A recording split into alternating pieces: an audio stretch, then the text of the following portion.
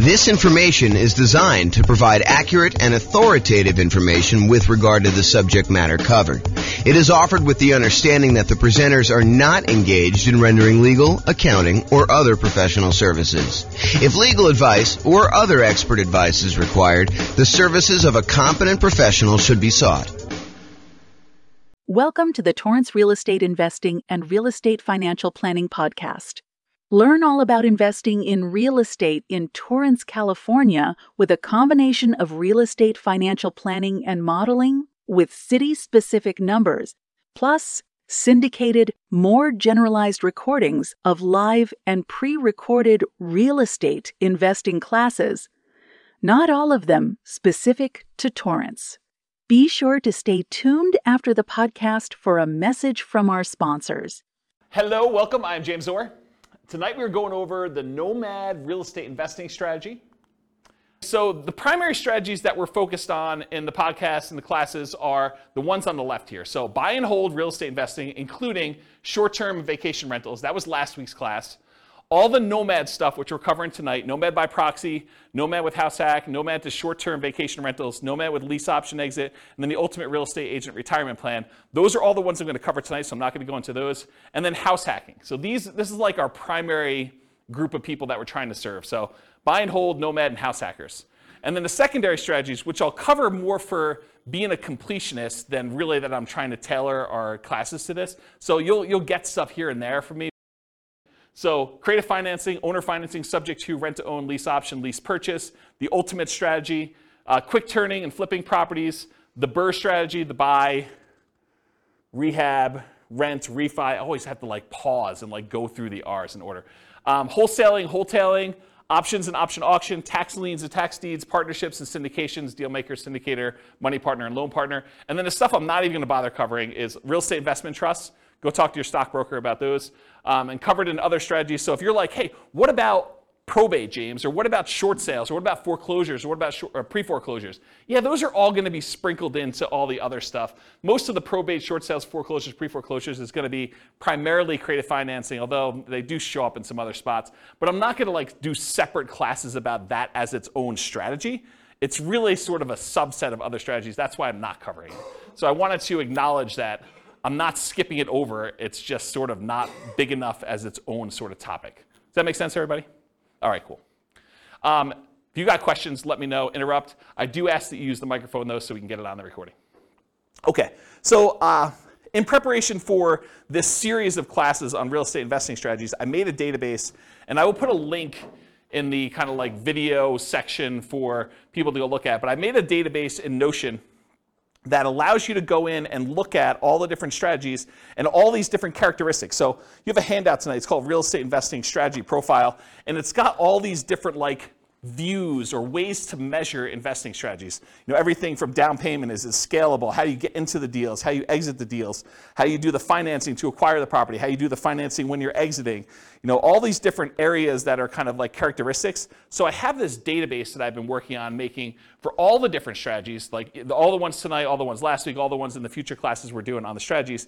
And then you'll be able to say, show me all the deals we can do that don't require any money down, or show me all the deals that I can do that are, for wealth building, or that are highly scalable, or that require little money down, or whatever it is that you want to look into. So the database is searchable and also able to be grouped and viewed in different ways. And so the reason I bring this up is if I have a particular strategy and I've grouped it one way, is it possible you'll be like, but James, what about this other really obscure sort of unusual situation where I can do that with this thing? Yeah, so there's exceptions to everything, right? You can do creative financing inside the MLS. It's not likely, right? It's really rare, but you can do it. So I've tried to categorize the strategies, but there are lots of exceptions. Sure, you could find a deal or structure a deal to make choices that are not in line with what I've defined here. But the idea is just because you don't think there's a chance that X can happen doesn't mean it won't happen. This is designed to be a starting point discussion to help you make better investing decisions on your own with additional knowledge. Of course, do your own research and make sure that you understand what's happening. Does that make sense, everybody? Okay. All right, so Nomad variations. This is what we're covering tonight. So there's the traditional Nomad model. And for those of you that have never heard the concept of Nomad before, Nomad is something I named. It's not something I invented because people have been moving into houses, moving out of houses and converting to rentals since the beginning of time. That's why we have a woolly mammoth as our logo. So, way back in the day when people were riding woolly mammoths around, they had their cave and they left their cave and they rented out the cave to the person who was coming behind them and they kind of charged them money for it. It's like that old, okay? So the traditional Nomad model is you buy a house as an owner-occupant. You move into the property. You get owner-occupant financing. There's a reason we want owner-occupant financing. It's because it has a lower interest rate usually, and you have less down payment required. So those are the two primary advantages. So you buy a property as an owner-occupant, you move in, you live there for a year. The year requirement is not something I just made up. It's not mathematically based. It is a document you sign at closing that says to the lender, I agree in exchange for getting this lower down payment and better interest rate loan that I will live in the property for a year. If your lender does not require that, you don't need to follow it. But almost every loan I've ever seen that is like a conventional type loan or FHA loan or VA loan has had this document in there. So you're not going to be able to just say, I'm only going to do a 3-month Nomad. I'm going to speed this thing up. I'm going to do 4 a year instead of 1 a year because James doesn't know what he's talking about. Nope, James does know what he's talking about. If he says a year, it's probably there in the document. So make sure you read it and you understand that if you actually don't live there for a year, you are committing loan fraud. You go to prison for that, okay? So do not commit loan fraud. If the lenders suddenly change it and they say, look, we require now that you live in the property for 2 years, I will start teaching 2-year Nomad. If they tell me 18 months, I'm going to teach you 18-month Nomad. They tell you 3 years, I'm going to teach you 3-year Nomad. Right now, they're telling me a year, so that's what I'm teaching you. You follow the obligations that the lender requires from you. You comply, okay? So you move into the property, you live there for a year. It is a requirement of the lender that you live there for a year. Once you're done with the year, you convert the property to a rental, and you buy your next property to owner-occupy. So really, if you had 2 down payments, if you had down payments for 2 20% down rentals, by doing the Nomad strategy, you could acquire 8 rentals instead. Because instead of putting 20% down, you put 5% down. And the financing is much better. If you look at this, I give you another handout. It's called loan type mortgage insurance comparison thing. And it shows you the different interest rates and down payments required for different loans, owner-occupant investors. The interest rate for the 20% down investment property as of the time of this recording was 6.625 with 2 points. The rate for 5% down paying monthly PMI is 5.5 with no points. So your interest rate is considerably better when you do owner-occupant, okay? And even though you're putting less down, and it's probably going to be a little bit higher payment, it's not as much higher as you might have thought because the interest rates are better, okay? So Nomad is, in the most simplest form, buy a house as an owner-occupant, move in, live there for a year, convert the property to a rental, buy the next property, repeat as many times as you want to achieve the number of rental properties that you want to acquire. Okay? That's the most simple version. Now, all of these are variations. Okay? I'll cover those in a second. But for Nomad, you're typically putting owner-occupant financing, 0% down. There are 2 primary 0% down loans. The USDA loan for rural properties. So those are the 2, oh, sorry, I only do one of them. So USDA and VA. VA is a loan that you can get if you're a veteran. That's another nothing down loan program. USDA, you have to do a rural property. VA, you have to be a veteran in order to get them. So those are the 2 nothing down programs. The next lowest down payment is the 3% down conventional loan. That's on your sheet. And there's 2 different flavors of that. There's the lender paid PMI version, and then there's the lender the monthly PMI version. You can do an upfront PMI payment. You could pay a one-time lump sum fee and get rid of PMI. So there's really 3 flavors of PMI. But really the 2 that we are going to discuss most and the 2 that are on your sheet are the lender paid PMI or the owner-occupant paid monthly PMI. So that's 3% down conventional. The 3.5% down loan is the FHA loan. The FHA loan also allows you to buy duplexes, triplexes, and fourplexes. So you could do a 3.5% down duplex, a 3.5% down triplex, or 3.5% down fourplex. The other loan that allows you to buy multifamily as an owner-occupant is the VA loan. So the VA, you can also do duplexes, triplexes, and fourplexes. Okay? So that's FHA. FHA's PMI never goes away, by the way. It's there forever. So you'll probably want to refinance out of that at some point. Although if you got a really good rate on it and rates have gone up considerably from there, maybe it's still cheaper for you to actually keep the PMI and not refinance. So that could come up too. And then the last one that traditional nomads use, which is probably the primary one that the overwhelming majority of them are going to use, is the 5% down conventional loan. Because VA and USDA, they limit the number you can have. VA, it's based on your benefits. USDA, I think it's 1. Although I could be wrong about that, but I think it's just 1 that you could have USDA. And then 3% down conventional, I think you can only do that once. And then 3.5% down FHA. There are some really unusual exceptions, like if you move a certain distance out of the area, you can use your FHA benefits again. But really, you're only going to be able to have 1 FHA loan on your Social Security number at any given time. And then finally, 5% down, you can have as many of those as you want, as many as you can qualify for. So when people tell you, look, I'm only able to get 10 conventional loans, that's true, except for owner-occupant. You can get an 11th owner-occupant loan. So you could get an 11th 5% down loan. You can get a 12th one. You can get a 13th one. You can get a 15th one. As long as you have your debt-to-income ratio where it is and you have enough income to qualify, you can qualify for as many of the 5% down loans as you want, as long as they're owner-occupant. But once you get to 10, it's going to be really hard for you to get a conventional investor loan, non-owner-occupant. Pause for a drink. Okay. So that's traditional nomad. All the financing stuff pretty much applies to these other ones too. But fixer-upper nomad is buying a property that needs work, where you live in it, you move into the property, you live there, you do the fix-up work, then you convert it to a rental after a year, 18 months or 2 years, whatever time period works for you, but a year minimum. That's what fixer-upper nomad is all about. Buying properties at a discount, putting in money in order to fix them up, and then converting them to rentals by living in them. Different than BRRRR, right? Because BRRRR, you're not living in properties.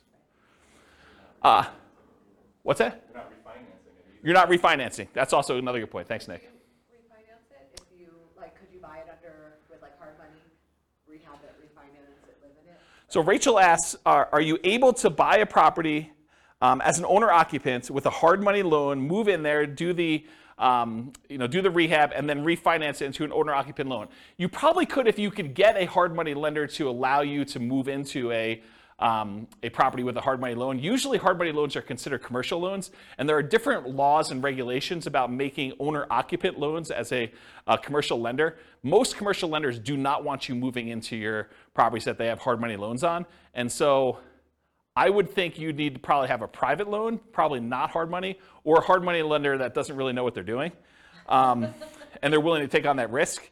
Or you do all the rehab before you move in, then you move in and do the refinance where you do that. But then that becomes more of a BRRRR. And if you're, I'd have to think about that one. I'd like to talk to you. Yeah, I'd have to think about that one. I don't have a lot of people doing that, but I guess you could do some variation on that. I wonder how the delayed financing loan would work, because usually the BRRRR stuff is at 20% down payment or 80% loan to value. And so that's what we're targeting for our kind of rate and term refi. When you're doing a delayed one and you have rehab money, I don't know if you could do the 5% down loan programs anymore. You might have to still do 20% down, which kind of defeats a lot of the benefits of doing Nomad. So I don't know, I'd have to think about that one. And maybe if a lender is listening to this and you want to research that and reach out to me, my email address is at the end of the presentation. Okay, so fixer-upper Nomad, that's buying a property at a discount, living there for a year, converting it to a rental. Nomad by proxy. How many people like the idea of moving into a property every year? Just one in the room. Okay. Everyone else, Nomad by proxy is getting someone else to move in on your behalf. If you have kids and you want to encourage them to get started investing in real estate, and let's say you had planned on buying 20% down, buy and hold non-owner-occupant investment properties. Well, instead of doing that, you could say, look, I'm going to take this 20% I had set aside for down payments, and I have 2 kids. I'm going to have them buy 2 properties each over the next 2 years. They're just getting out of college, or maybe they're in college, and you're saying, look, I'm going to buy you a property there. We're going to put 5% down. You're going to live there while you're in college. You're going to get 3 roommates for your college buddies, and you're going to stay there for a year. Next semester, you're moving. I'm having you buy another property with 5% down. You're living in the property, and we're going to kind of repeat that to do it as many times as we can that I've got down payments for and I can qualify for loans. That's a variation of Nomad. It's called Nomad by proxy, where someone else is moving in on your behalf. We also have some clients that are doing it with their parents. Parents are moving in from out of the area. They want to be near their grandkids. The kids, I guess that's grandkids. But they're basically saying, look, mom and dad, I'll tell you what, you come out here.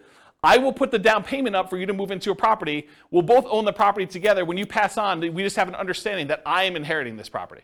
You change your will, right? So you can live in it for the year. You're going to pay me rent, but you're going to be the ones that get an owner-occupant loan. I'm going to put 5% down. You're going to move in. You're going to be the owner-occupant on there. I'm going to help co-sign because you're retired and maybe you can't qualify for the loan. Maybe you don't have the down payment, but that's another version of Nomad by proxy. Okay, Nomad's a short-term rental. So same idea. You Nomad, you move into you buy a property, you live there for a year. But at the beginning, bless you, at the beginning, you decide, hey, look, I'm not just buying a straight up long-term rental property. I want to find a property that has really good short-term rental or vacation rental properties where this would be a great vacation rental once I move out. And so you move there, you move into the property, you live there for a year, and at the end, instead of converting it to a year-long lease with a regular tenant long-term rental type property, you convert it to a short-term or vacation rental. And you're just renting it out to like weekend people in for whatever they're doing. So traditional short-term rental. Once it becomes a short-term rental, it's like you had acquired it for a short-term rental. Except the way you acquired it was 5% down, or 3% down, or 3.5% down, or 0% down in order to get the deal to begin with. Does that make sense? Okay. Nomad with house hacking. So some nomads buy a property with the intention of having other people living in the same unit. The most common one is duplexes, triplexes, and fourplexes, where someone buys a duplex, they live in one half, and they rent out the other. That's the most traditional kind of house hacking thing, except with Nomad, you're buying the property with the intention of, after a year, I'm moving out, and I'm converting all of it to a rental.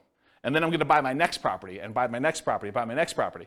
And most of the time, you're unable to do like sequentially a lot of duplexes, triplexes, fourplexes because you're limited in the loan types that allow you to do these multifamily. You can only do really one FHA. Maybe you get one, maybe your spouse gets another one. Maybe you get divorced, get remarried again, you get your next spouse to do a third one. Maybe you do something fancy like that, but for the most part, you're gonna be hard pressed to do more than 2 or 3 at most. I mean, maybe you have a VA benefits, you do your VA loan first, then you do your FHA loan, then your spouse does an FHA loan.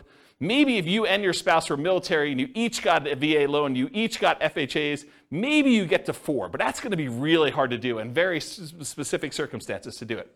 Okay, so that's basically, so the house hacking idea is you buy a property, usually it's duplex, triplex, or fourplex, you get roommates for the other units, but you can also do it if you buy a single family home and you want to rent out certain rooms. Or maybe you decide to get an RV, you live in the RV, you rent out the main house, you kind of live in the backyard or the driveway, you can get kind of creative with this idea. Or maybe you've got like a 3-car detached garage and you rent out the spaces. That's another version of house hacking, right? It's like renting out part of the property that you're living in is the definition of house hacking. Okay, so all those different variations exist, Nomad with house hacking. Then Nomad with lease option exit. So nomading, you move in, you buy the property, you move in, you live there for a year. At the end of the year, instead of converting it to a long-term, 1 year at a time lease, you say, I'm gonna go find a tenant buyer, someone who wants to purchase this property, but they need a year or 2 or 3 in order to get something in line in order to be able to qualify to buy it. Maybe it's enough down payment, or maybe it's time on their new job, or get their debt to income right, or their credit score up, or whatever. But they want to rent it from you for a year or 2 or 3 with the option to buy it from you from a year or 2 or 3 down the road. And so you buy a property, you live there for a year, then you find a tenant buyer instead of a regular tenant, and you actually lease option it to them where they give you an option fee, and then they lease it from you, and then they exercise the option at some point in the future. Or if they don't exercise the option, you get the property back, and you presumably find another tenant buyer to come in and eventually buy that property from you. One of the big benefits of doing this strategy is it can, in an ideal situation, it can eliminate the need for your second and third and fourth and fifth, so on, down payments. Because you can get an option fee from the tenant buyer that is coming in to lease option the property from you that is at least 5% that will cover your down payment on the property that you're moving into and buying. So you could, in theory at least, actually acquire the properties where you do, your option fee covers the down payment for property number 2, and then once you're in property number 2 for a year and you're going to lease option the next one, the option fee from property number 2 could be your down payment for property number 3 that you're buying, and do this. It makes it a lot easier if you at least have the down payment, so that you can front it, and then you get it back after a year or 2. But you can technically, and lenders have told me they're able to do this, you can technically use that option fee if you get it in advance as your down payment for the next property.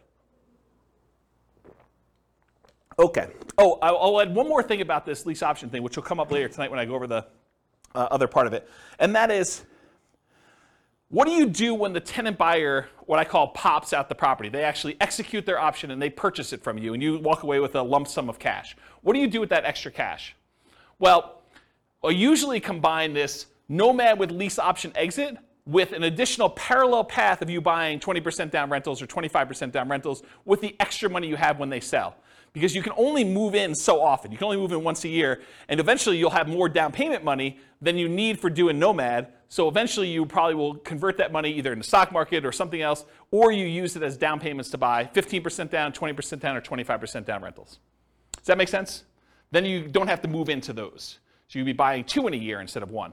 And I did a whole class, I actually wrote a book on this, but I did a whole class on this strategy. I think I called it something like how to acquire a multi-million-dollar real estate portfolio starting with just $3,000.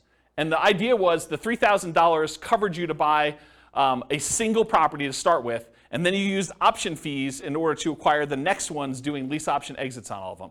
And I gave away the book for Christmas one year. Do you guys remember what year that was? 2017, 2018? It was a long time ago, right? Before the bad times. Before the bad times. But I gave away that as a Christmas gift. And did you guys ever read it? I thought it was a pretty decent book when I wrote it. So if you could find, there's a class on that. I may have even taught it multiple times. I think I taught it multiple times. Anyway, that's the idea. So that's Nomad with lease option exit. And then the last one is, what if you were going to Nomad, but you got your real estate license? So instead of having to come up with 5% down, you come up with 5% down, but you get paid a 3% commission when you buy a property for yourself. And so really you're net out of pocket 2%. So you put 5% up, you immediately get 3% back, so you actually are able to acquire properties with less down. And so we're going to walk through the math tonight of what I'm calling the ultimate real estate agent retirement plan. You have a real estate license, and when you buy your own properties, instead of having to come up with 5%, you can actually get a rebate and get net 2%. Or maybe you buy your first property with 3% down, you get 3% back, you had nothing in the deal. Okay, so that's an example of that. Any questions on the variations? I'm going to go through a lot more detail, but I wanted to cover what they are so that you understand what they are as we go through the kind of like different perspectives. Yeah, microphone for Nick, if you would, Rachel. Thank you. Are you violating the loan by doing the short-term rental and short-term renting it before your 1 year is up? So you're saying, hey, what if I move out of the property early at 11 months and I convert it? No, you still live in it, but like just on the weekends, you rent it out. Oh, I don't think so. I think you could actually do vacation rentals in the first year on an owner-occupant loan. That's my understanding. And the example I'm using to cite that is you can buy a vacation home. You put 10% down. It's technically an owner-occupant second home type loan, but you're renting that out to vacation people in that first year. I don't think there's any laws or rules about that. And let me back up and say this.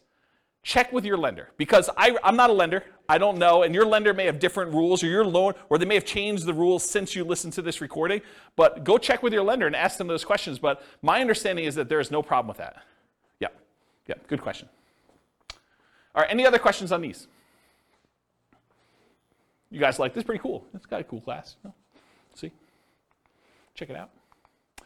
All right, so now I'm going through this kind of like real estate investing strategy profile, and I'm going to just start talking about the different characteristics of this strategy and the kind of like where it lies. So is this a real estate investing strategy or a real estate entrepreneurship strategy? And I define the difference as this. When you're investing, your primary goal is to take money and get a return on that money. So you put out money and you're expecting to get a return on it. Real estate entrepreneurship is different. You're kind of like starting a business and you expect to get paid primarily for the time you've got invested, not necessarily the money you're putting into deals, but the work that you're putting in. And so traditionally with buy and hold, you put up 20% down or 25% down, and you want to make it as passive as possible. You're not really trying to get a return on your time. You're trying to get a return on that 20% or that 25% down. When real estate entrepreneurship, you might be going buying properties creatively, lease options or subject to or something like that, where you're primarily going out, you're doing marketing, you're talking to sellers, you're getting a seller to agree to some type of creative financing deal. Maybe you're not putting a lot of money in the deal, but you have a lot of time and effort put into it. And so that's real estate entrepreneurship, where you're trying to get a return on the time you put in primarily versus the money. So nomading, in my opinion, is investing. Is you're putting up some money and you're doing this. There's not a lot of extra work to nomading, more so than just picking out the property, acquiring the property, and moving in.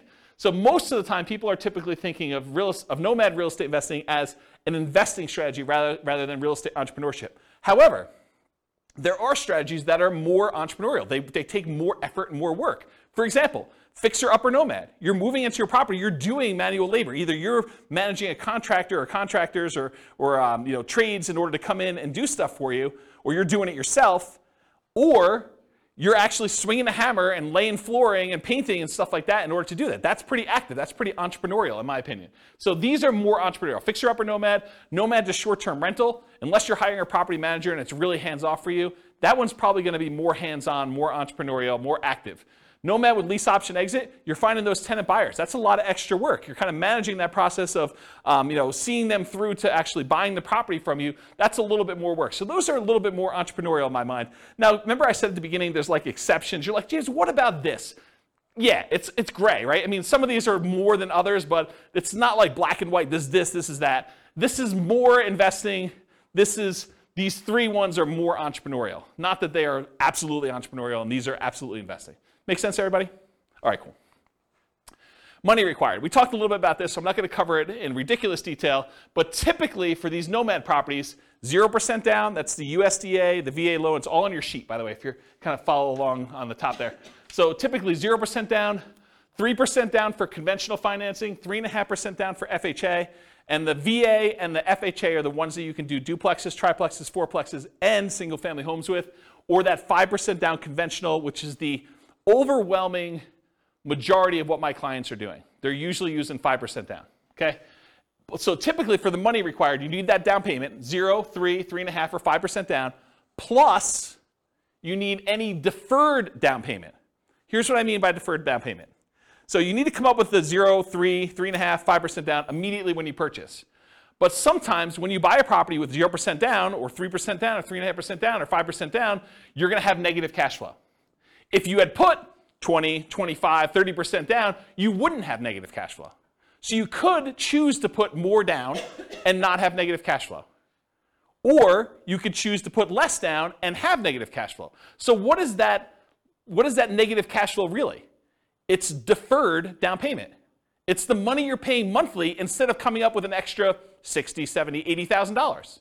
So are you okay with $200 a month negative or $500 a month negative instead of $60,000? And the $200 a month negative may be for a year, 2 years, 3 years. So the idea is that instead of coming up with the $60,000 more for down payment to have break even or positive cash flow, you could say, I'm willing to pay this $200 a month because I only needed to come up with 3% down or 0% down or 5% down or 3.5% down in order to acquire this property. So for money required, you need the initial down payment, 0, 3, 3.5, 5%, plus any deferred down payment, aka negative cash flow, plus reserves.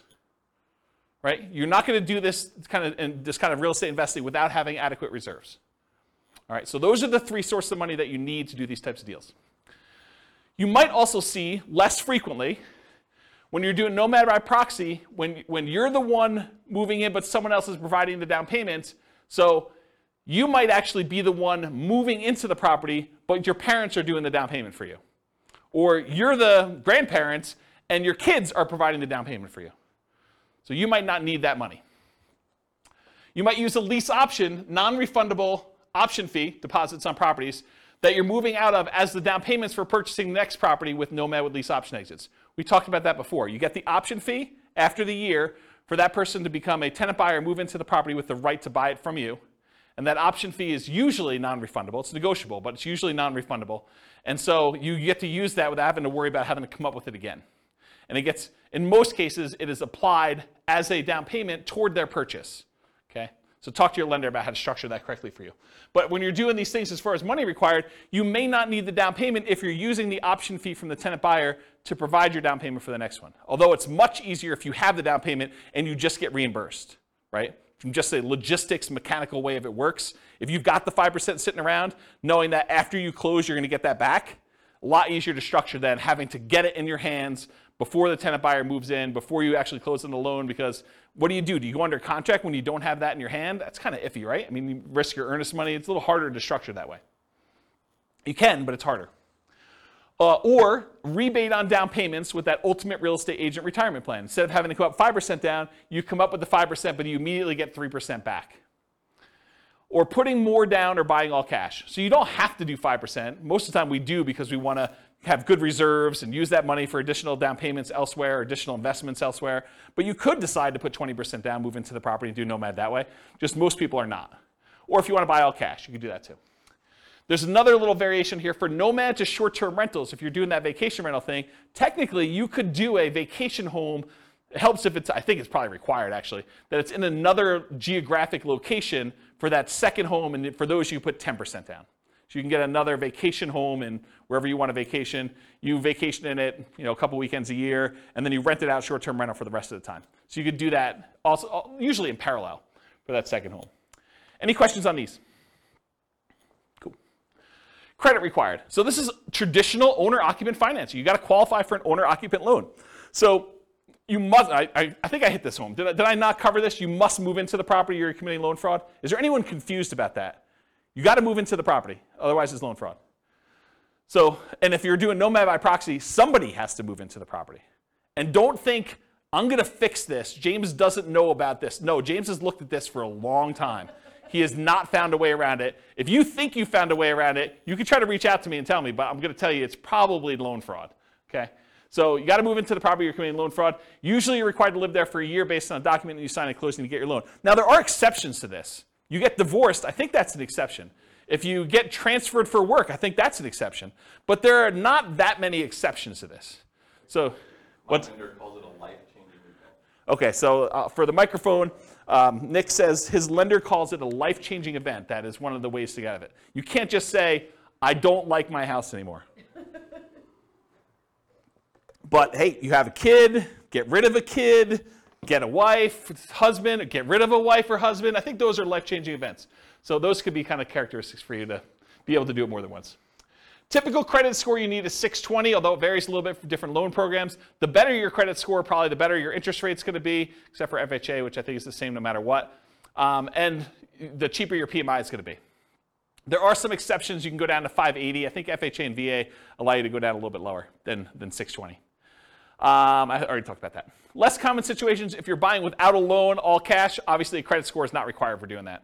And then if you're Nomad by proxy, where someone else is getting the loan, you may not need to qualify yourself. And then I just made a note on here, credit score requirements can change, so don't go to your lender 6 months from now and say, James on this recording said that I can get a loan for 620, that's the loan I want, and he told me I can get 5.5%. I'm not telling you that. Go talk to your lender, find out what the then current credit score requirements are, and the then current interest rates, and the then current down payment requirements are. I'm not guaranteeing that you can go get loans for these things.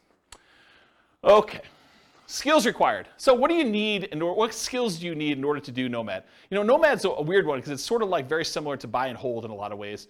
But there are other investing strategies where you need a lot more or a lot different skills in order to do this. But for nomading, the primary skills are you need to analyze deals. You need to make sure that this is going to be a good rental once you move out. You need to find cash flowing deals. You need to find a property that makes sense for you to buy. You don't want to just buy anything. And I think that's probably one of the bigger mistakes is people buy properties that they primarily, bless you, they primarily want to live in, but that may not make the best rentals. I think there's a little wiggle room there, but you don't go buy your dream house that would never make a good rental just because you can. Okay, so you need to find decent cash flowing deals. Another skill is acquisition financing, getting your owner-occupant loan, understanding how that works. That's a skill you need. And then property management. Once you convert it to a rental, you need to be able to manage the property.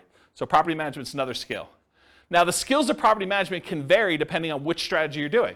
If you're managing them yourself, that's one strategy. If you're hiring a property manager or a company, that's a different strategy, right? You need the skills of managing a person then, or a company or a team, versus the skills of actually finding tenants, screening tenants, evaluating tenants, lease presentation, ceremony, all that stuff, and then kind of like property management, overseeing repairs and all that, and turns and those things. They're very different skill sets depending on which one you want to do.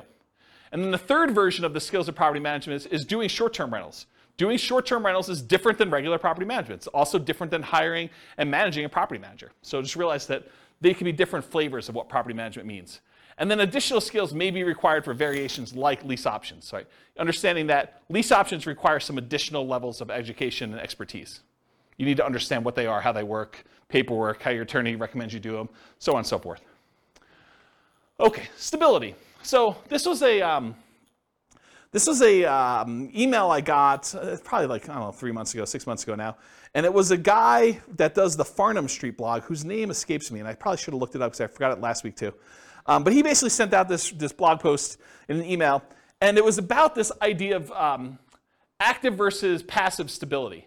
And the basic concept is something is considered passive if you do it, and then you don't have to do anything to it anymore. It's sort of like it'll take care of itself.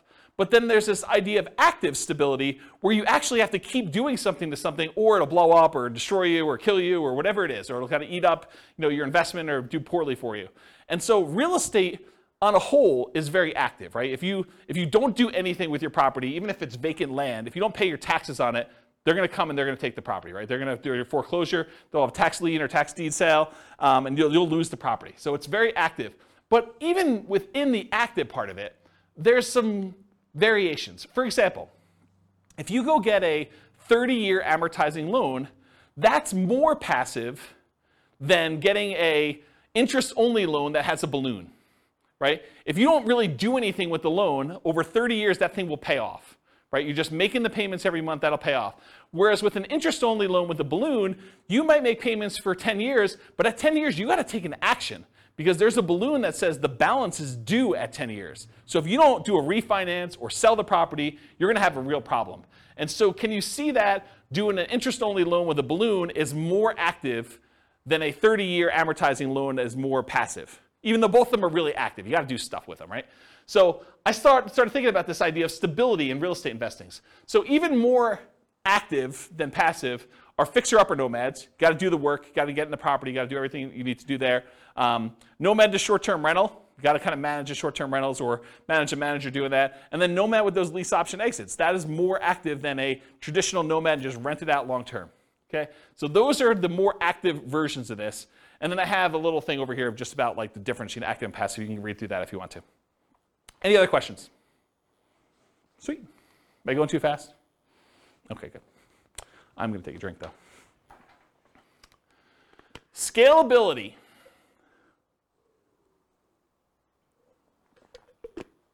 Okay. So what if you really wanted to do Nomad 10 times in the first year? Hard to do, right? Because you got to move into the property. We got that year-long commitment we got for the lender. So Nomad is often limited to one per year. From that perspective, it is much harder to scale. There's a slower acquisition speed for you. You get slowed down. Some would argue that's good, right? You're kind of like dollar value averaging or dollar cost averaging, depending on how you look at it and what you're kind of like squinting to kind of convert it from a stock kind of term to a real estate term. But you're buying 1 unit per year, regardless of what the price is doing. So you're buying like over regular intervals. The market's down, you get a little better deal. Market's up, you pay a little bit more, but the properties you purchased previously are also up too, presumably. So you could increase your speed, your ability to scale, with Nomad by proxy. You could have someone else move in. You got 3 kids, you could do 3 a year now, right? You got 2 sets of grandparents, you want them to move near you, great, you can now do 2 a year. Nomad to short-term rental. So with 10% down, you might be able to do a second vacation home in parallel to this strategy, right? So as far as scalability goes, you could move into one yourself where you live in, and then maybe you buy a second vacation home every year in a new location. And then you could put non-owner occupant, regular investor, not moving into the property, a strategy like traditional buy and hold in parallel. So you buy 1 Nomad that year, and you've got enough for 20% down payment. You buy a 20% down payment non-owner occupant, you could be doing those at the same time. So as from a scalability perspective, though, there is something working in your favor with Nomad, and that is it is 1/4 the down payment required for traditional buy and hold. Instead of having to save up 20% down, you only need to save up 5% down. So from that perspective, it's even more scalable than traditional buy and hold is. You know, it's somewhere between 1/3 if you're doing the 15% down non-owner occupant loans. Most people are probably doing the 20 or 25. So in that way, it's 4 times as scalable. For the same down payment you need to buy 1 20% down rental, you could buy 4 Nomads. It takes you longer time to do it, but you can actually do it faster in the form of down payment. So if you've got great savings rate, maybe you don't need to worry about that as much. But if you're slow on your savings rate, this could actually be a way to speed things up. Also, 5% down payments, the owner-occupant ones typically have better interest rates. So from that way, it helps you as well. Any questions on scalability? Risk exposure. So I would consider Nomad to be a medium risk strategy. I don't think it's a low risk strategy, and I don't think it's a high risk strategy, because there are things that are riskier and there are things that are less risky. But I would consider this to be a medium risk strategy. And so here are some of the risks you have when you do Nomad. You have what I call amplified returns. Because you're putting less down, sometimes as little as 0, plus some closing costs and stuff like that, sometimes as little as 0 down, your returns get amplified. If things are going well, they get amplified positively. You know, if you make $12,000 in appreciation in 1 year on a very little or 0 down investment, your returns look amazing, right? You put $1,000 into the deal, you make $12,000, that's like crazy, crazy good. However, what if property values went down that year? Well, they get amplified in the negative direction as well. So if you have a loss, they get amplified negatively. If you have a gain, they get amplified positively because your down payment is so much smaller. Another risk is increased likelihood of negative cash flow, right? If you're only putting 5% down or you're putting 0% down, your chances of having negative cash flow are greater than if you put 20% down or 25% down. So I think that is an additional risk that you have. Now remember, that negative cash flow is really a deferred down payment. So you could argue that it's less risky because you don't have to put the full $60,000 out all at once. You can put out $200 a month and keep a really big buffer in reserves instead, right? So in that way, it seems a little less risky, but it is a risk that you have this probably negative cash flow. You could have a price decline during ownership. Property values do not always go up. Sometimes property values go down. I mean, I have to say it because otherwise people say, oh, James told me it always goes up 3% a year. What's going on here? So price declines can happen during ownership, and rent declines can happen. They're not as common as well, but you can see soft rental markets. If vacancy rates are really far up there and you want to get your property rented, you might have to drop rent. Just because you got it last year doesn't mean you'll get it this year. So you could see rent declines during ownership. And your credit is at risk. If you're signing on these loans and something really goes wrong and you're unable to make those payments, you could get a foreclosure. And then finally, you have all the typical tenants/property management risks.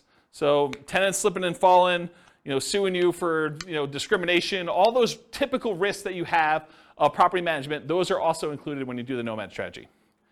Now, as far as short-term rentals go, you could argue that there's slightly more risk with short-term rentals, vacation rentals. You have more people in and out of the property, more chances for slip and fall, less familiarity. There's all sorts of additional, subtle additional risks there. But you also have additional income coming in, presumably, from doing a short-term rental. Otherwise, why would you do it? Why wouldn't you just do a long-term rental? But you're getting this extra income, so I think that sort of offsets some of these additional risks that you might have. So I don't know, maybe it's a little bit more neutral, but you also have an unusual risk with short-term rentals, and that is the risk of kind of like HOA or city or county or local governments or even insurance companies changing their policies such that the property you were once using as a short-term rental can no longer be used as a short-term rental. So I think that's an additional risk that you're less likely to see with long-term, year-long leases, buy and hold type rentals. Any questions on risk exposure? Is this helpful for you guys, kind of seeing it's all broken out this way? Are you seeing the form, those that came, who came last week? Just you, right? Are you seeing the parallels of how this works now? Yeah, this makes a lot of sense. That's the idea. I try. All right, so profit speed. How quickly and what magnitude of profits do you see? So how quickly do you make money and what size of money do you make at what interval? So if you guys have seen this before, this is my return quadrant. The return quadrant shows you the 4 different areas of return you get by having a rental property plus reserves. So on the left-hand side is cash later, appreciation, and debt paydown. It's money that you're seeing in your return, but you're going to have a hard time accessing until you either sell the property or you do a cash-out refinance. So the property values tend to go up over time, and you tend to pay your loans down over time. That usually increases your equity in your property, and you can access equity by selling the property or doing some type of cash-out refinance. Those are the 2 primary ways. There are other ways, but they're more unusual. And then on the right-hand side is your cash now stuff. That's cash flow and the tax benefits you get by owning rental property, and I'm specifically talking about cash flow from depreciation. Cash flow from depreciation is you take the amount of, when you own rental properties, the government allows you to depreciate the property, usually over 27.5 years for residential properties. So imagine you bought a rental property And when you kind of like do your math based on what you paid for the property, you subtract out the cost of the land, because you cannot depreciate land, you can only depreciate the building. But if you imagine for a minute that when you figure out your depreciation, you're able to depreciate maybe $10,000 a year. That's gross depreciation. That's the amount that you could take in gross depreciation. And then I'm not an accountant, go talk to your own accountant, but this is my layman's version, and you cannot use this version on your tax returns, but this is basically how it works. If you make $100,000 a year and you have $10,000 in gross depreciation by owning a rental property, then you're only paying taxes not on the $100,000, you're paying taxes on the $90,000. So what you really end up doing is you save $10,000 of taxable income. So if you take that $10,000 in taxable income and you multiply it by your effective tax rate, which is a conservative way to look at it, then that is the amount you have in cash flow from depreciation. That's the amount you did not need to pay in taxes at the end of the year, or the amount that you could take by adjusting your exemptions on your job income and take them with each paycheck. Okay? So let's say your tax rate was 20%, you had $10,000 in gross depreciation, you multiply 20% times the $10,000, you now have $2,000 a year that you're getting in cash flow from depreciation. You can either get that back at the end of the year instead of having to pay taxes on it, or you can adjust your exemptions. That's exemptions, right? That's what it's called, Denise? Withholdings, that's it. So whatever it is on your tax return, where you actually are saying, I don't need to pay in as much tax because I keep getting a refund at the end of the year, so let me pay in less. So you do that, and then on your paycheck now you see an extra, whatever it is, $180, or $170, whatever it works out to be, on your paychecks that you now got in. So that could help offset any negative cash flow you might have, or it could add to your cash flow that you're already receiving from the property. But it's through your paycheck and tax savings, not directly from the property. Does that make sense, everybody? And then this total adds them all up and reserves. The top half of this quadrant, if you've never seen me teach this class before, the top half of the quadrant are the ones that are more speculative. They're more reliant on how the market performs. Do property values go up? That's appreciation. Does rent go up, or is the kind of the rent holding strong? That's cash flow. So the top half tends to be a little bit more speculative. The bottom half tends to be a little bit more contractually or government implied regulation sort of thing. So you either get the debt pay down based on the loan you have, it's a contractual obligation you have with the lender when you get your loan, or tax benefits, that's part of tax law. So these tend to be a little bit more certain, less speculative in what your returns are. Okay? And then reserves is the amount of money you're getting on the money you have set aside for reserves, whether you're keeping that in a savings account and getting 1%, or you've got it in the stock market and you're getting 8%. The amount of return you're getting from having those reserves set aside, so that when you need to access them, we got to take that into account, because we're going to divide all these other returns by the amount you have in reserves as well, to show what your overall return is with the drag of having those reserves. So we got to give you credit for the money you're earning on the reserves. So that's why it's there too. Okay, so let me make sure I cover what I wanted to cover in here. So with Nomad, you typically can start seeing the appreciation and the debt pay down within 30 days, right? You buy the property values go up, you pay down the loan a little bit, you start seeing those right away. However, cash flow you don't get till a year, and your cash flow from depreciation you don't get till you convert it to a rental. So if you're house hacking, you get a little bit of it now, but really you're primarily seeing that a year from now when you convert it to a rental. Rents and security deposits are typically paid in advance, so you do get that a little bit more up front. Short-term rentals, while you're still living in a property, can speed up your time to receiving cash flow. So you could, on weekends, short-term rental your property as a vacation rental. Lease options, you typically see an upfront option fee. So that's another speedy thing if you're doing a Nomad with lease option. Using a property manager can slightly delay your time to producing cash flow once you convert it to a rental, because most property managers are not giving you the security deposits or the cash flow as soon as your tenant moves in. Usually there's like a bookkeeping delay, maybe even a little delay for having some reserves with them or whatever they're doing. And then usually we think of this as a percentage return of the amount invested. It's either cash on cash return on investment or a cap rate. Cap rate is the return you get if you bought the property all cash. And then I talked about cash flow from depreciation. Any questions on profit speed? Cool.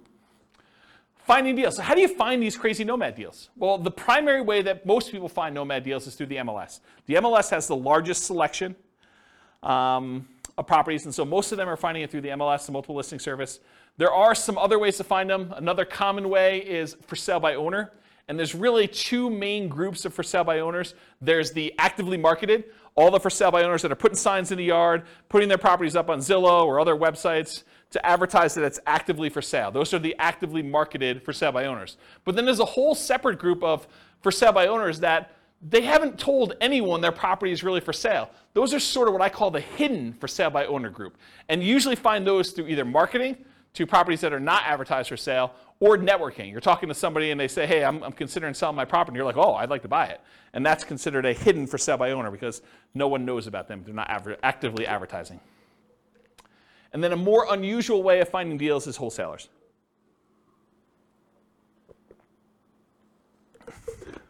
Okay. Any questions on finding deals? What are you laughing at?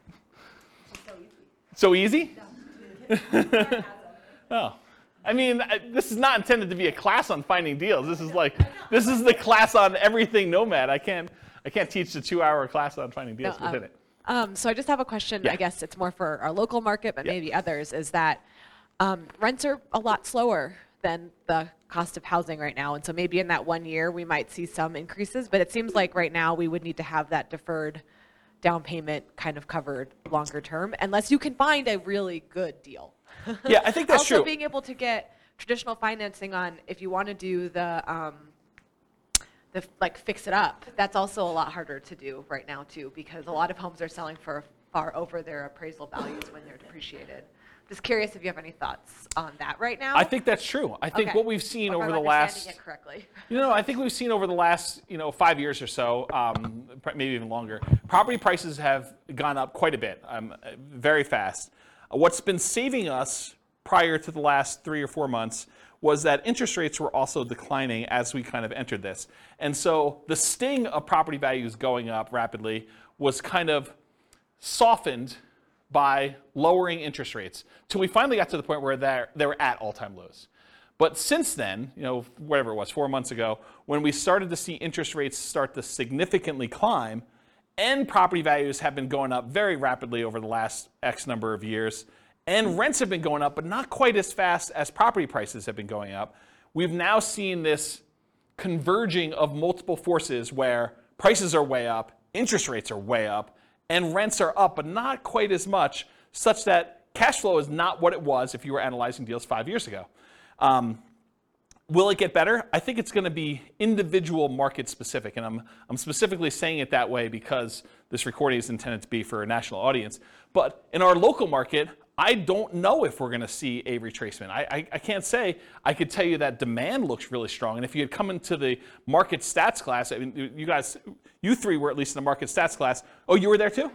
Oh, okay. So with the market stats class, I think the market stats suggested to me that demand was very strong and we might see a slowing of how crazy it's been, but I'm not sure it's going to go drastically in the other direction.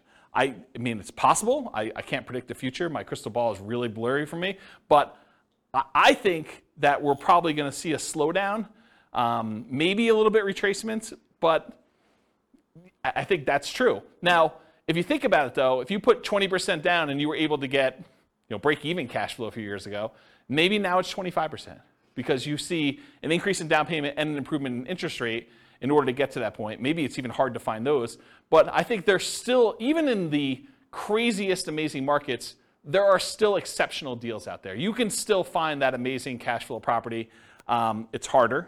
They come along less frequently, and sometimes you need to act very quickly, and sometimes you're voluntarily taking on some wackiness as part of the deal, right? You're trading a problem that you can deal with, that you're willing to live with, in exchange for maybe a little bit improved cash flow or significantly improved cash flow, depending on what the deal is. So I would kind of cover it that way, but I think you're right. I think we're seeing a suppression in cash flowing properties, but even with what's great about the Nomad model in particular, and buy and hold in general, is you get to lock in economic structures at one point in time. So you acquire the property now at a certain price. You acquire an interest rate now at a certain interest rate, and if prices go up from here, you're immune to that risk. right? You benefit from increased price appreciation. You benefit from rent appreciation now. And you're not hurt by increased interest rates, at least directly. You may be hurt by the market overall by increased interest rates. But for your property that you own, you're not hurt unless you get an ARM. Don't do ARMs. Just get the fixed rate 30-year financing. But you're not really hurt by interest rates going up. And actually, when interest rates do decline, because it's a cycle. I mean, things go up and things go down. It may not go back down to all-time lows that we've seen, but you may be able to ratchet down your interest rate at some point in the future where you were locked in at, whatever it was, 6.75 if you got a non-owner occupied type loan, and now they come back down to 5%. Well, now you can improve your position 5 years from now when prices have gone up, rents have gone up, and interest rates have come down a little bit. So you get the benefit of sort of locking in these things. So in my opinion, one of the great benefits of Nomad and buy and hold in general is being able to control this asset, and then you can sort of benefit from when the market goes in your favor, but you're not hurt much by a market going against you, at least if you're holding on. If you're trying to get in and out and the market goes south and you're trying to get out of a fix and flip, that's hard, right? I mean, you could actually lose money. But if you're kind of holding a property and we have even a 5-year-long dip, okay. I mean, if your intention is to hold that for 30 years and pay it off, does it really matter? Probably not, right? So I don't know. That's how I see it short term. I hope that answered your question. That answered? Okay, good. All right, so for analyzing deals, how do you analyze a Nomad deal? You can go download the spreadsheet, realestatefinancialplanner.com/spreadsheet. I did a whole class on all the inputs for this, but this is how you do the deal analysis. You put in all the numbers over here. And the one thing I will say about Nomad is when we analyze a Nomad deal, because you're living in the property for the first year and then you're converting it to a rental in year 2, we just assume that we're analyzing it in year 2. So year 1 becomes year 2. It's going to be off a little bit. You'll pay down a little bit more on the loan. Your appreciation will probably be a little bit better, but don't worry about it. Just kind of run the numbers as if it's all year 1. It'll be close enough, okay? Any questions on deal analysis, how to get the spreadsheet? Just go download it from the website. Okay. Market conditions. This is obvious, right? But I have to put it there because there are some strategies where it's not obvious. So it's better to do this in a market with good cash flow. It's better to do this in a market that has strong appreciation. It's better to do this in a market that has strong rent appreciation. It is challenging, more challenging, in markets with significant negative cash flow with reasonable down payments. And in some markets, I would say in most markets, I can make anything cash flow, right? You put down 100%, basically don't get a loan on a property, probably going to cash flow in the overwhelming majority of the markets unless it doesn't cover taxes and insurance on the property. Maintenance, those types of things. But for a reasonable size down payment, buy and hold 20%, 25% down, if it's going to have significant negative cash flow there, that makes it much more challenging. And if you're doing Nomad and it's going to have negative or break-even cash flow at 20 or 25% down, it's probably going to be negative if you have 5% or 3% or 3.5% or 0% down, right? I mean, that's just the math. So that's a challenging market. And then markets with no or negative appreciation and rent appreciation. If you're buying in a market where the property values are still the same as they were 10 years ago, that could potentially hurt you a little bit if you're doing it, right? Sometimes it's hard to predict, but there are some markets that people have a mass exodus where there's a decrease in population and there's less demand for the properties over time. And I think that's partially what hurts appreciation and rent appreciation. Any questions on market conditions? Sweet. Accessibility, availability. So how plentiful are these deals? In many markets, there are plentiful deals you can select from the MLS. I would consider our market to be a market where you can find Nomad properties inside the MLS. You do not need to get crazy and creative to find Nomad properties here in Northern Colorado. And I think that's true in most markets.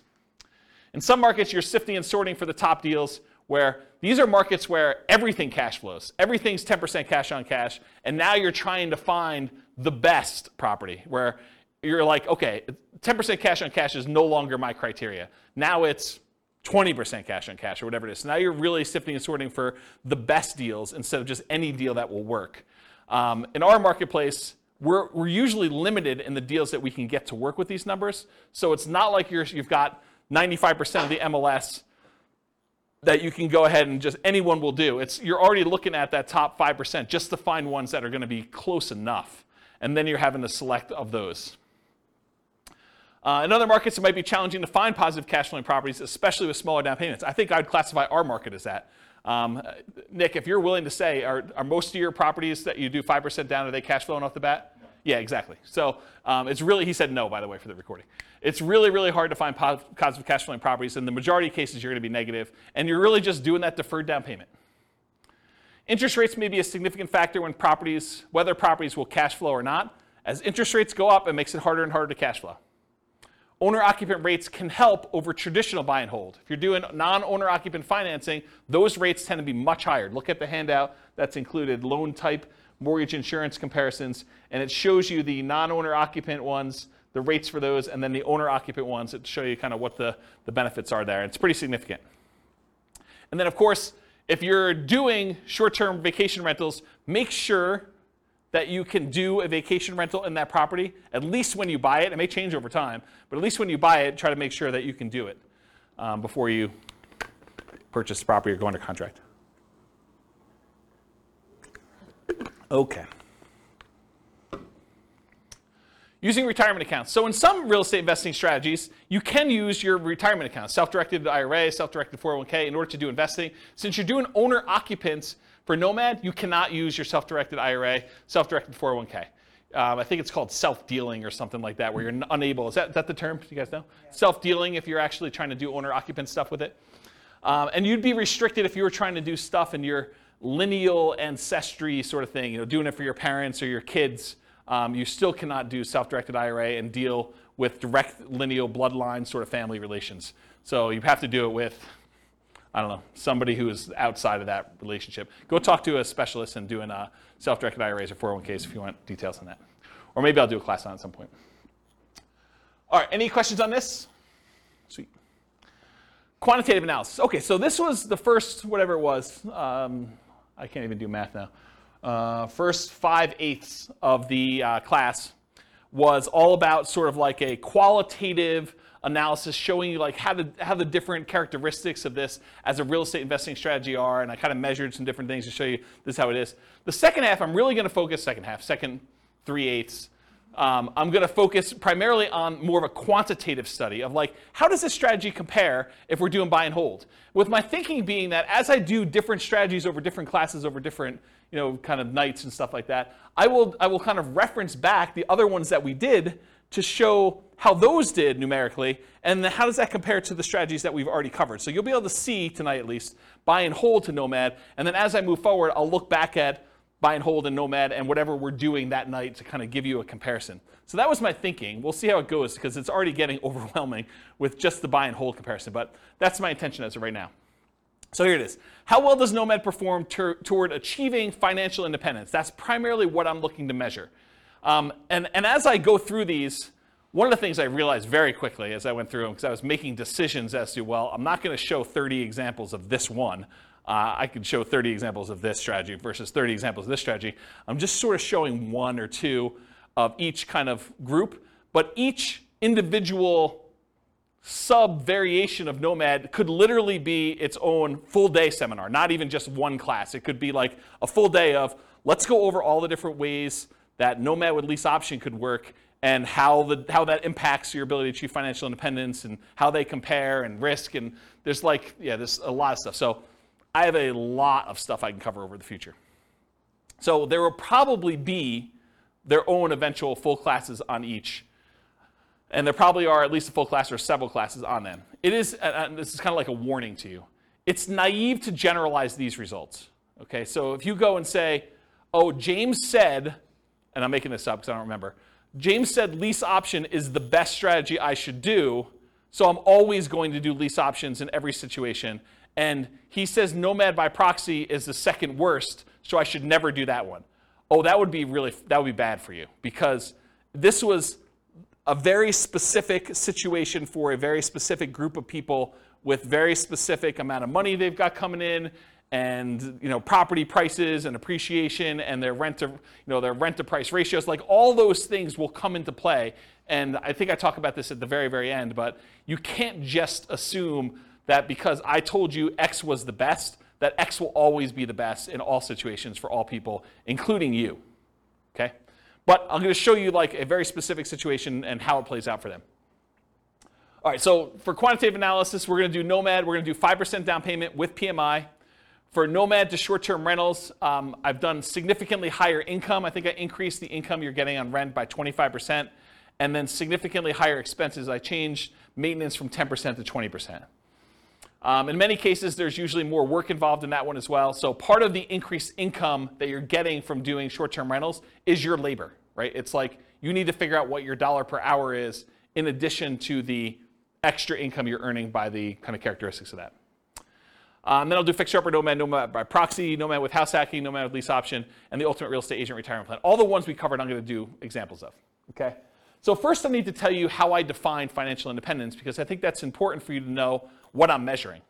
So financial independence, for me, in this definition and what we're doing tonight, and I think it's a good general one, but it is when your investments provide your minimum target monthly income in retirement.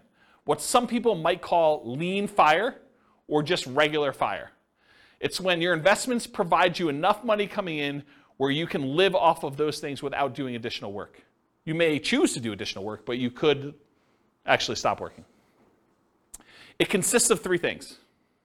Thing number one, any passive income you have coming in from Social Security, pensions, or annuities. Those are your three sources of passive income. If you could think of another one, let me know. It also consists of, number two, any net cash flow after all expenses from rentals. So net expenses after vacancy, property management, maintenance, taxes, insurance, mortgage, principal, and interest. Like all of those things that get included in there has to be net cash flow after all of those. And then finally, number three, whatever yearly safe withdrawal rate you believe is correct times the amount you have invested in stocks or bonds or something else. You cannot double dip and count equity times your safe withdrawal rate. That's already being counted in your cash flow. You can't count the amount you have in your pension if you're already counting that somewhere else. This is additional money that you have invested most of the time in stocks or bonds, but it can be anything else, okay? And that's the return you get on those. So it's three things: that passive income from Social Security, pensions, and annuities, net cash flow from rentals, and then your yearly safe withdrawal rate on any invested assets, okay? Those are when the sum of all three of those, when those exceed your minimum target monthly income in retirement, you meet the definition of being financially independent. That's my definition for tonight. Any questions on that? Cool. So all of these assumptions are changeable. I will put the links to the actual scenarios. You can copy them into your own account, and you could say, oh, I'm not like this person. I make X amount more or X amount less, or my properties are this or that or whatever. All of these things, all these assumptions are changeable, but this is what the situation is. So I picked an arbitrary couple. They're married. They're both 21 years old. They recently graduated from college, and they're working in a technology department of a large healthcare business. They have a total of $10,000 saved up between the both of them. It's not each, it's combined. They earn a total of $72,000 per year combined, not each. Another way of saying this is they each earn $18 per hour times 2,000 hours per year worked equals $36,000 per year each that they make. They're saving about $1,000 per month before they buy any houses. If they were to buy a house, it would be less because their cost of renting is lower than the cost to buy. Okay? But right now, if they're renting, they're saving $1,000 per month. They are obsessed with achieving financial independence so they can retire early. They want to find their best path to financial independence together.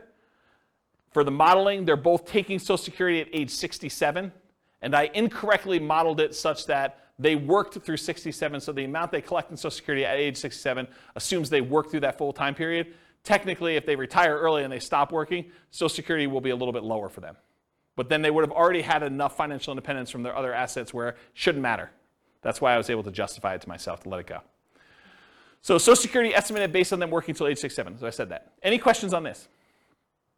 Cool. So I highlighted on your loan type mortgage insurance comparison sheet the different owner-occupant loans and the interest rates. So we didn't use FHA or USDA or VA or 3% down, either of those, or the 5% down lender paid. This is why it could be an entire class or an entire day just on each one. We could look at different loan combinations, right? We could do They got a VA loan first with a duplex, then they got a FHA loan with a triplex, then they did 5% down, or maybe they did 3% down. So, I mean, it could take a day just to go through all these variations, or you guys do it on your own. What I did is I said, okay, they're doing 5% down with monthly mortgage insurance at 5.5. That's what I use for that, okay? Any questions on loan? Okay, these are more changeable scenario assumptions. I said, let's model this for 60 years, 720 months. I went and I looked up what their kind of like generic effective income tax rate would be for earning that $72,000 a year. 17.85% is what their effective income tax rate would be for that. I assumed it's a 3% inflation rate for the entire period. You know, we're seeing a higher than inflation right now. Maybe it'll be lower in the future. Maybe it'll be 3%. Who knows? The Fed's stated ideal inflation rate is 2%, for those that know. We assume 5.5% mortgage interest rate, owner-occupant rate with 5% down. I assume they're using a 4% yearly safe withdrawal rate. So any extra money they have invested in the stock market, I'm using 4% safe withdrawal rate to see if that contributes to them achieving financial independence. So they'll have their rental property income from the stuff they're doing with rentals, but any extra money they have set aside, we can use that towards seeing if they qualify for being financially independent. They need $5,000 minimum target monthly income in retirement in today's dollars. That does adjust up with inflation over time. So 10 years from now, it's not $5,000, it's whatever it is, $6,000 and change. I'm guessing, I don't know if that's the exact number, but it goes up over time. So the kind of like hurdle, the threshold for them to be considered financially independent is getting harder and harder the longer they wait. Another way of saying that, okay? And why did I use $5,000? They make $6,000 a month. 6 times 12 is 72, right? So why am I using $5,000 here for minimum target? Because they're saving $1,000 a month. So this is sort of like the money that they're living on. When they're finally financially independent, they're retired, they don't have to save that $1,000 anymore. Okay, so we're saying that they only need $5,000 to be considered financially independent. And just arbitrarily, I said that $10,000 is their ideal lifestyle. So we'll see, maybe not tonight, but we'll see in other things that I do when they achieve $10,000 as an ideal target monthly income retirement as another chart. Any questions on these assumptions? Sweet, take a drink.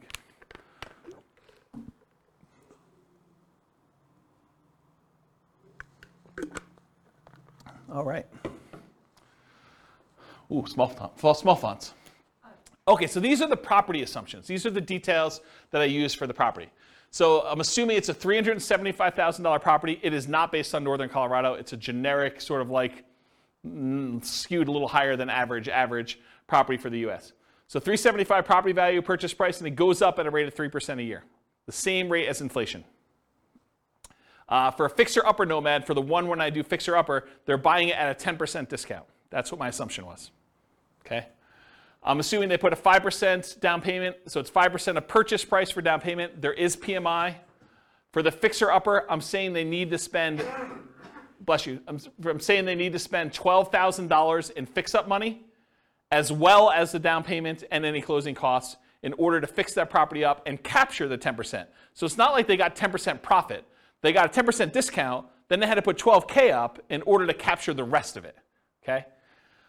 For lease option, I'm using the option fee for paying the down payment on the second property on, so it does not require a 5% down payment for subsequent ones after the first one.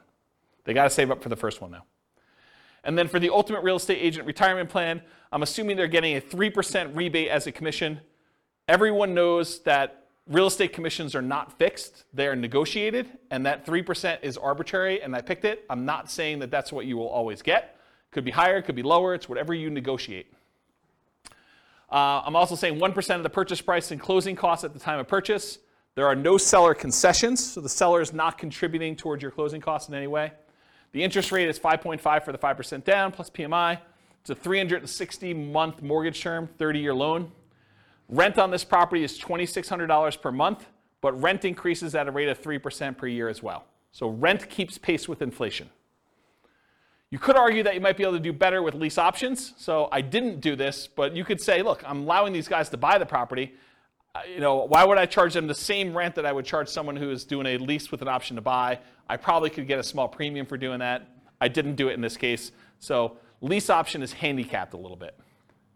And then for house hackers, if you're renting out one bedroom, I'm assuming you're getting $650 a month for that bedroom, If you're renting out 2, that's 2 times $650 or $1,300. If you're renting out 3, I assumed it's $650 for all 3. That's $1,950 if I did my math right. So while you're owner occupying the properties, you are collecting that on one property. Once you convert it to a regular rental, it's the $2,600 a month. 3% of the monthly income is the assumed vacancy rate. So that's what I assume for vacancy. That's if they're managing their properties well. They're starting 60 to 90 days ahead of time. They're not letting the properties go vacant before they start marketing. They're really doing a good job managing their properties. 10% of the monthly income is the assumed maintenance rate. So that's what we're setting aside for maintenance. And then 0.75% of the value of the property is assumed property taxes. So property taxes at the start is about $28,1250 per year. And some people in other states are thinking, wow, James, that's really low. And some people are like, wow, that's really high. So we're using a number that I think is defensible. Again, you can copy these to your own account and change all the assumptions.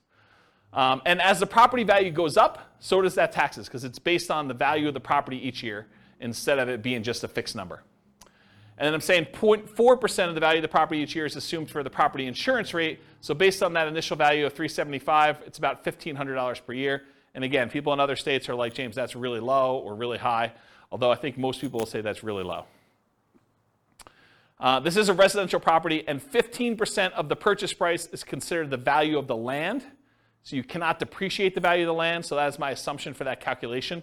And so that's when I'm doing my depreciation calculation. I'm saying that 85% of the purchase price is the depreciable amount. Any questions on my property assumptions? It's going slow so that when I give you the numbers, you're not asking me all the questions about my assumptions. This is why I take the time to do it ahead of time. There's some thought here. Okay, so this is sort of a review. If you came last week, we did the buy and hold stuff. So this is them if they say, look, I'm not doing any real estate at all. This is the person's situation. We just covered all the details. This is them investing completely in stocks. No real estate, they're renting.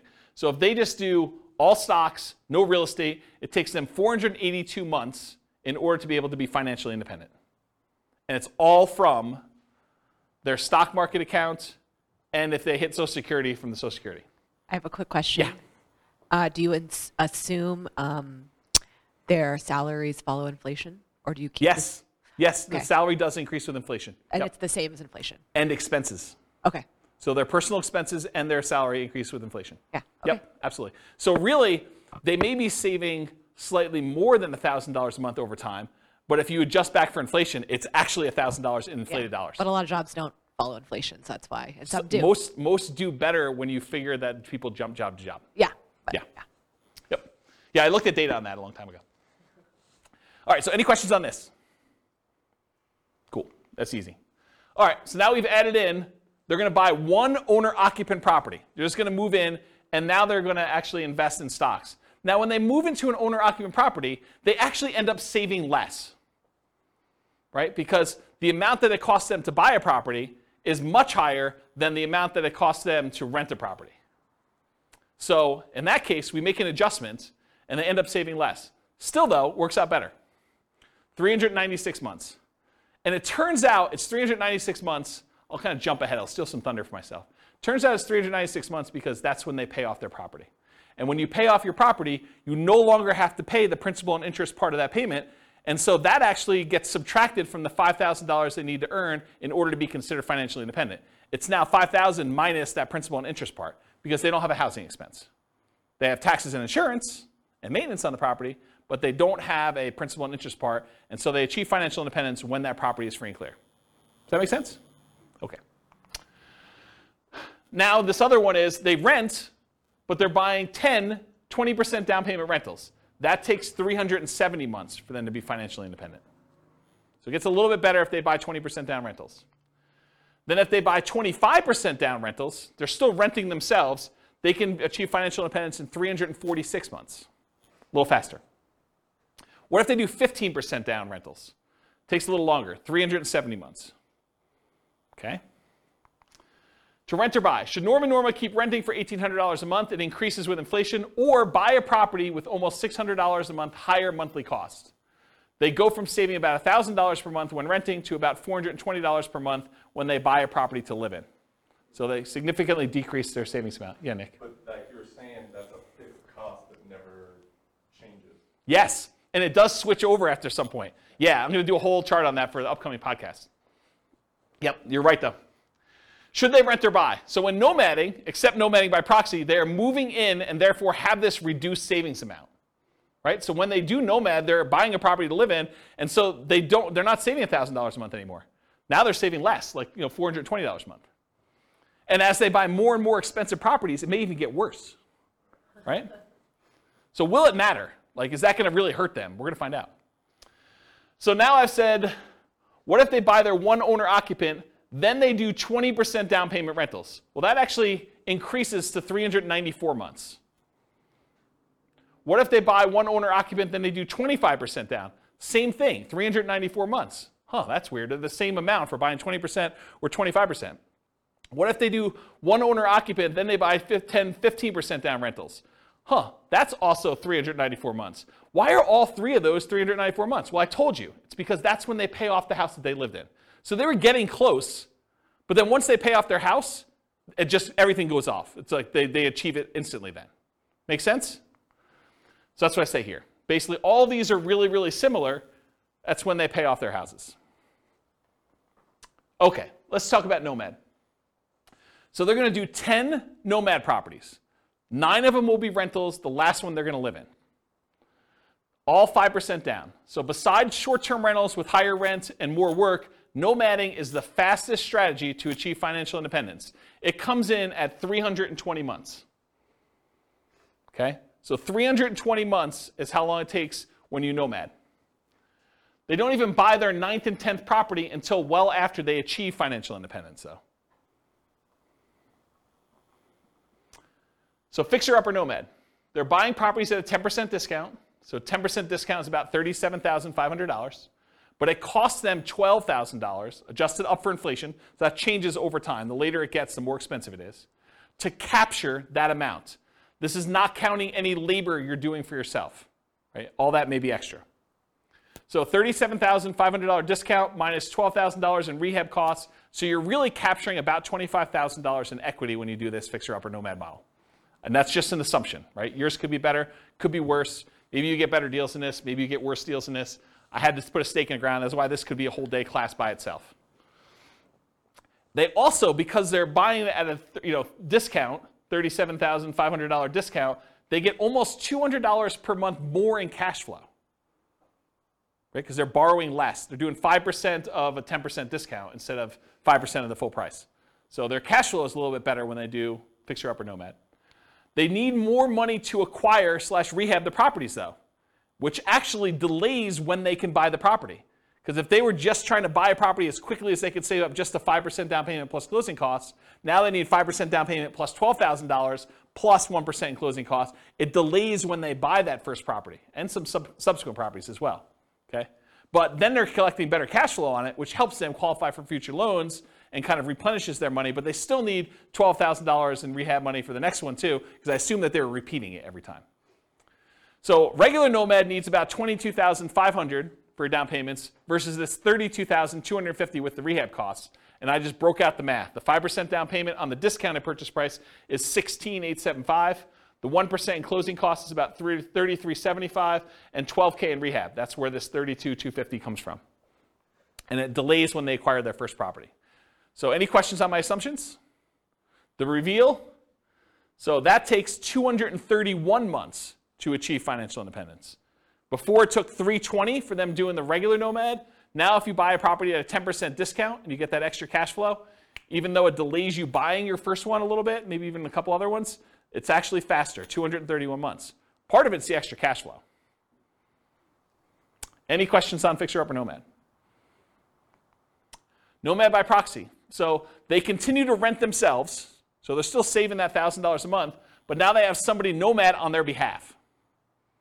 So that's interesting. We've assumed that they have more than one proxy, which is a big assumption, because if you're just thinking I've got one kid or one friend or one parent or whatever it is who's willing to do this nomad by proxy for me, then this would slow it down, because I've assumed that they could do it as quickly as they can come up with that 5% down payment, and they've got enough people to do it where they're doing that. I assume that there was no benefit or compensation to the proxy. Most of the time when you're having someone nomad by proxy, you're giving them below market rent or ownership in the deal or something else. And I did not assume that in this case, which is a big assumption. And that's why this whole thing could be its own class, right? It could be a whole full day class. They just started paying rent right away. One of the reasons this one does so well is they collect rent right away, so they don't have to wait a year while they're living in the property. They have improved debt to income, which helps them qualify. They're still renting and have income property and properties, and then they buy faster than one per year, because they've got the nomad by proxy. So this shows you how quickly they're acquiring properties. This is the number of properties owned, and this is time. The red one is nomad by proxy, so you can see that they acquire them very, very quickly.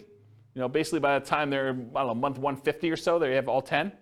The orange one is when they did fixer upper nomad, so that was a little faster, even though it was slower to start.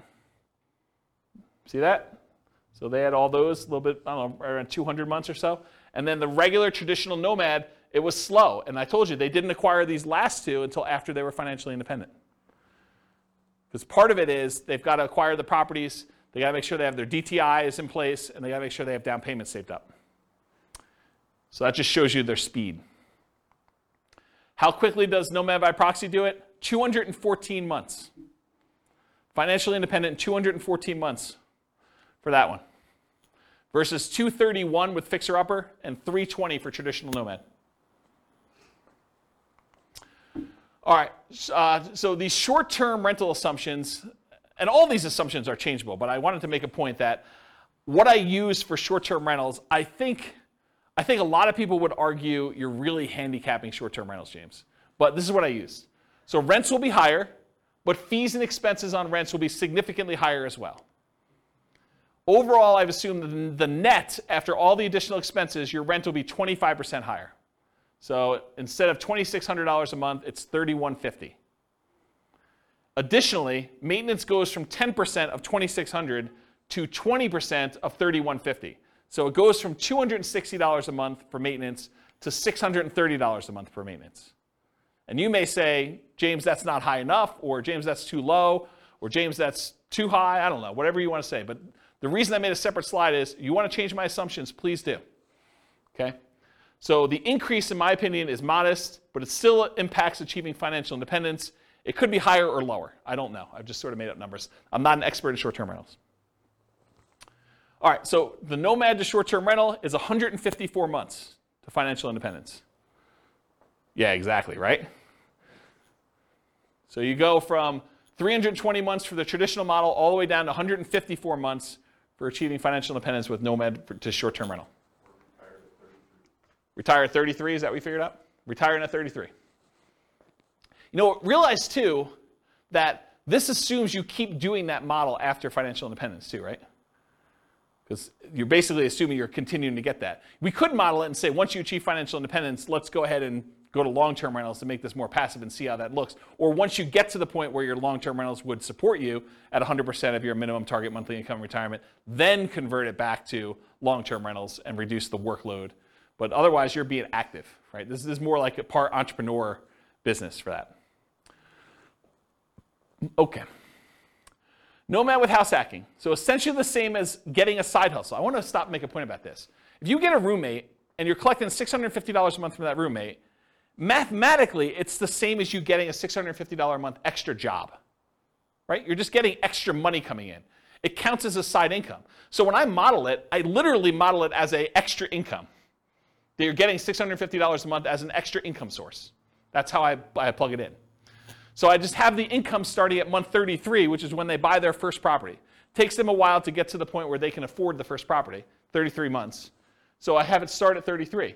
And I ran 3 different scenarios, with 1 roommate, with 2 roommates, and with 3 roommates, just to see how the difference worked out.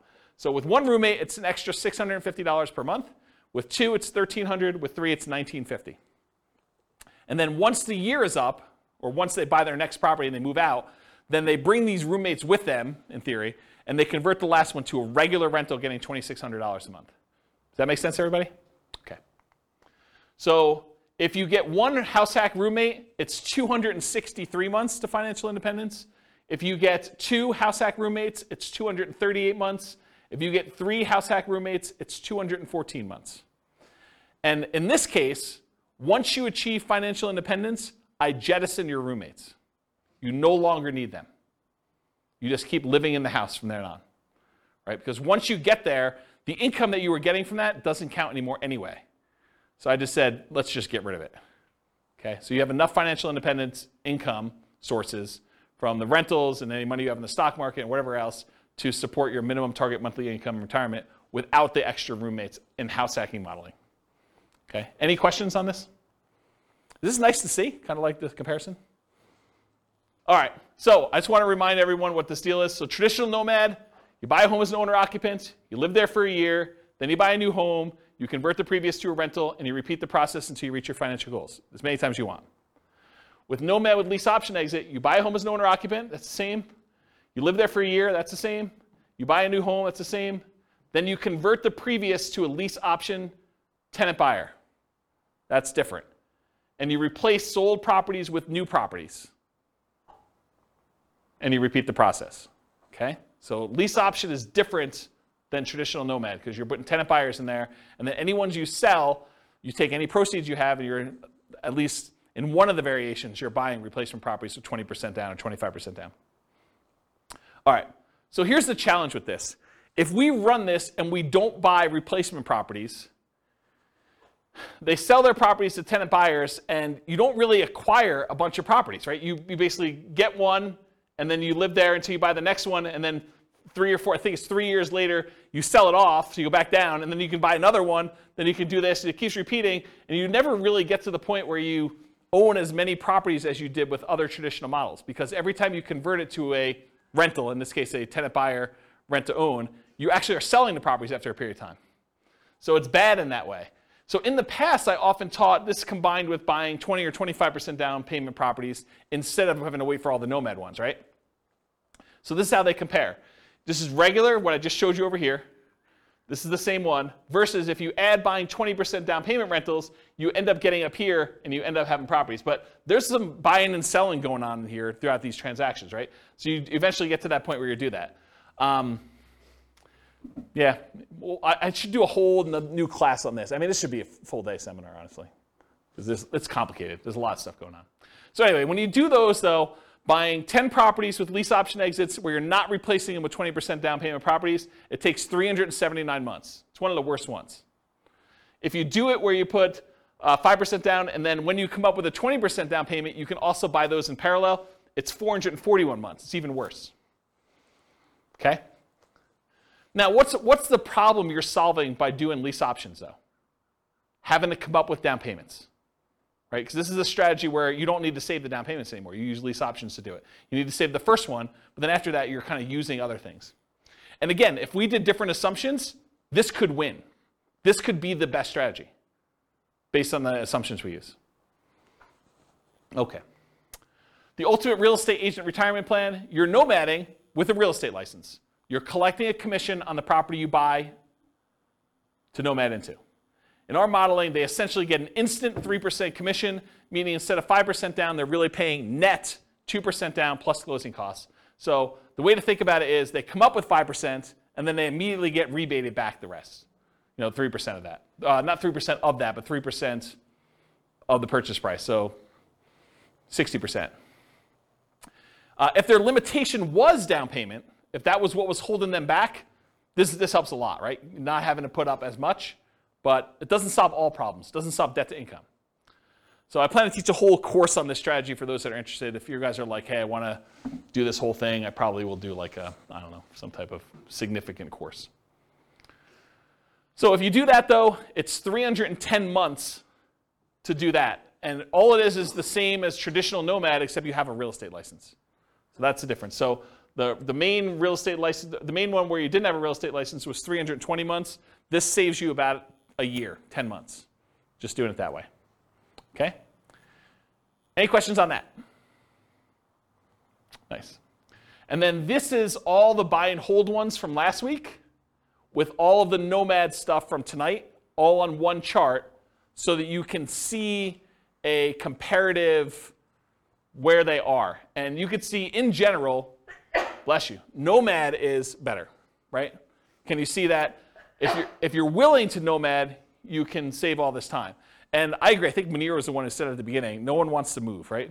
Who wants to go and move into properties? But you make a compelling enough financial argument. You're like, is moving worth 50 grand? Or is moving worth 10 years of not working? You start getting to these points where you need to make that decision for yourself. Is a really sucky weekend worth, stopping working 10 years from now? 10 years earlier than you would. And only you can make that decision, but that's how I think about it. What's the maximum number of properties they own? What's the maximum number of properties they own, or like what in those cases? I got lost with how many properties they own. It gets confusing. So in most cases, it's 10. There may be a couple that are unusual. Like I think the lease option one where I allow them to buy 20% down rentals as well, I limited the 20% down ones to 10 and also the Nomad ones to 10. So you could technically earn 20, but they don't get there. And then I think I think when I did the buy and hold one last week, I did one owner occupant and then 9 additional rentals so that they all had 10 to max. But we could go look at that. I mean, we have charts on everything you want to see. But I think it's 10 for most of them. So it's 10 moves.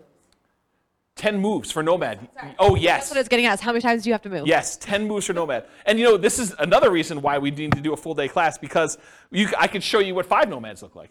Or I could show you what 3 Nomads, then 20% down after that looks like. And those can become interesting because you decide, hey, listen, I'm only willing to do this 3 times, but then I'm willing to do 20% down after that. And now I have like an asset base and some cash flow to help me with my savings, and I'll get to there. That might speed things up enough where the 20% down now looks a lot faster because it was slower before, right? Like this could be a way to jumpstart things and combine them. Or maybe you're like, I'm willing to do short-term rentals for the first X years, but then after that I'm done. Or I'm willing to buy a certain number of properties till I have kids and then I'm done. Or I can't start nomading until my kids are out of the house and then I start nomading. So there's all sorts of variations on how to do this. And that's why there's probably multiple full-day events for doing modeling like this. Or copy them into your account and change the assumptions yourself. Because you change and we're talking about very specific characteristics of the properties. You change it to our numbers around here, they look different. You change it to numbers in Greeley, they look different. And one of the things I'm doing is if you go to realestatefinancialplanner.com/model, what I'm working toward, and it's in very late alpha, kind of where I describe it for those that are programming people. I'm actually taking 300 market data sets, what the price and rents and taxes and insurance and maintenance and all that stuff is for 300 different markets, and running them through literally 100 different scenarios. 15% down rentals, 20% down rentals, 25% down rentals, Nomad, house hacking Nomad, ultimate real estate agent retirement plan, like house hacking, like all of these different variations. Or, what if I get, 25% more income, or what if I get $100 per month more rent on properties, or $100 less in rent on properties, or what if I hire a property manager or don't hire a property manager? What if I do all these other things? And so there'll be like 100 variations that compare themselves to each other based on that city's specific numbers. And so that's the thinking behind the podcast for each city is there'll be classes that teach the information so that you understand what's going on, but then you need to look at the, I got distracted with a phone call. You need to look at the actual numbers for that city with all the different variations you have so that you can see the specifics for that city. And then you could still copy them all into your own account to be able to go and see, well, I'm not buying those price houses, or James, you're actually a little off on my city, the number's a little higher. And if I'm off on your city, please let me know, because I can just change it and then click a button and rerun all the scenarios. That's why I'm writing the code to do that. I don't know why I was telling you this story, except there's a lot of variations if you want to do it, and it's specific for each city. I think that's where I was going with that. So, any questions on this? I think there's one slide left. All right, in conclusion, assumptions for modeling matter a lot. right? You change one little thing, it's like the butterfly wings flapping and all that other stuff, right? I mean, you make one little tweak here, and that cascades out over 720 months, and you doing certain things. Should you pay off properties early? Like you could decide to do that too. Or what if you got better than the assumptions I used in the stock market? Or what if you're afraid of the stock market and you're keeping this in savings accounts? All these things matter. And so I think changing all those things can matter a lot.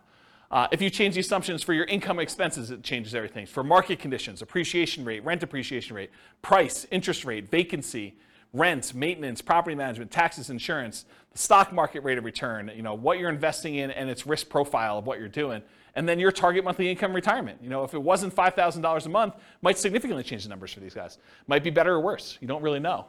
The safe withdrawal rate you use. I mean, if you're using 4% or you're using something much more conservative because you're afraid of stock market stuff and you want to be conservative there, that could limit your ability to achieve financial independence or change the numbers or characteristics. So the strategies that work best in that market may differ. So you shouldn't use the numbers from tonight as like a fixed thing, but I think it's instructive to see how I set it up and what the assumptions were and kind of how they relate to each other for one particular person with one set of assumptions in the one market. You got to do the math for your own stuff. And then I mentioned the website, realestatefinancialplanner.com/model, and then just pick your city. And I think I did a whole bunch of, I think I did 305 cities or something like that. It was about 300. And so you can go look at those and see like how they all work. Do you have a question? Sorry, I really like numbers. So I'm just curious in your assumptions, you don't talk about health insurance benefits? It's included in personal expenses. And personal expenses. So my question is, that can change when you have employment versus not. Does that change in your calculations, or do you keep it? It's easy to do, right? So I'm just saying, in your modeling, can you change that? Yeah, and I'm going to tell you how to do it right now, right? So we said when they achieve financial independence is when their income emits $5,000 a month. Yeah. So if they're working and it's $5,000 a month, maybe for the retirement one, we say it's now $550 or $6,000 or whatever it is, right? So you just change what you need to have in retirement. And I did a class earlier this year where I had you walk through, it's the budgeting class. I made a budget spreadsheet, and it's a special budgeting spreadsheet because most budgets allow you to kind of do a budget for today, right? They kind of do that. My budget spreadsheet had all the different things that you'd have as income and expenses. It mostly does expenses, income on the right-hand side, but it does mostly expenses, but then it has 3 columns. Bless you. It has column number 1 for what's your current stuff, like what are you spending money on now? Column number 2 is what's your minimum. What I would call is if you really were tired of your work, or you got sick and you couldn't really work, or something happened to you, and you were gonna live a lean fire, or sort of like your minimum where you're not going out to eat every night, maybe you have Netflix, but you don't have the other streaming services. Like you really, really cut back and you had like a super lean budget. That's minimum target monthly income. Then you have a 3rd column for your ideal. And basically I have you write down, okay, if I'm living my current one, I'm spending this much on dining out. But for lean, I'm spending this much, and for my ideal, I'm spending this much. And so at the end of it, it gives you 3 different numbers. It gives you your number for today, so you know where you are. But then it gives you a number for if everything really got bad, like do I have enough, and how close am I to have enough? And then the 3rd one is this is really what I'd like to live at. And so you have a number for that. And then later on, I show you how much you need from investments, cash flow, and pensions, and all that stuff. And so I do some math for you there to show you what the numbers you need for each of the 3, so that you can then quickly see where I am compared to that. And I think that's a better way, in my opinion, to do budgeting, to kind of do like your current, your lean, and then your kind of target ideal one. But that answers your health insurance question, because when you do the health insurance section down there, you say, this is current. This is if I really had to stop working, or I got to the point where I'm like, I'm done. And then this is, look, if I really want to be living my fat fire or total fire, whatever you want to call it, then this is my number for that. And you can go ahead and budget all 3 ways and see the differences between them. Yeah. So that sort of answers your question about how to do it, right? Yeah. Totally. Yeah. Okay, cool. Any other questions? That's all I got. Good stuff? Great stuff. Yeah. You're very, very welcome. Yeah, thanks for coming. I do appreciate it. It's good to see you guys. All right, on that note, I will see you all in the future. with home prices up, mortgage interest rates up, and rents up, but not quite enough to counteract the higher prices and interest rates, cash flow on rental properties in Torrance is harder than ever. Book a call with the Real Estate Financial Planner to apply our proprietary 88 strategies to improve cash flow on your rentals. See the show notes for a link to schedule your call and improve your cash flow today. If you're a real estate agent, lender, or professional in Torrance that wants to help our real estate investor listeners, consider reaching out to learn about collaboration opportunities with this podcast. We'd love to add more value to our listeners by having you assist our investors buy, sell, and finance their real estate investments. See the show notes to schedule a call to discuss collaboration opportunities.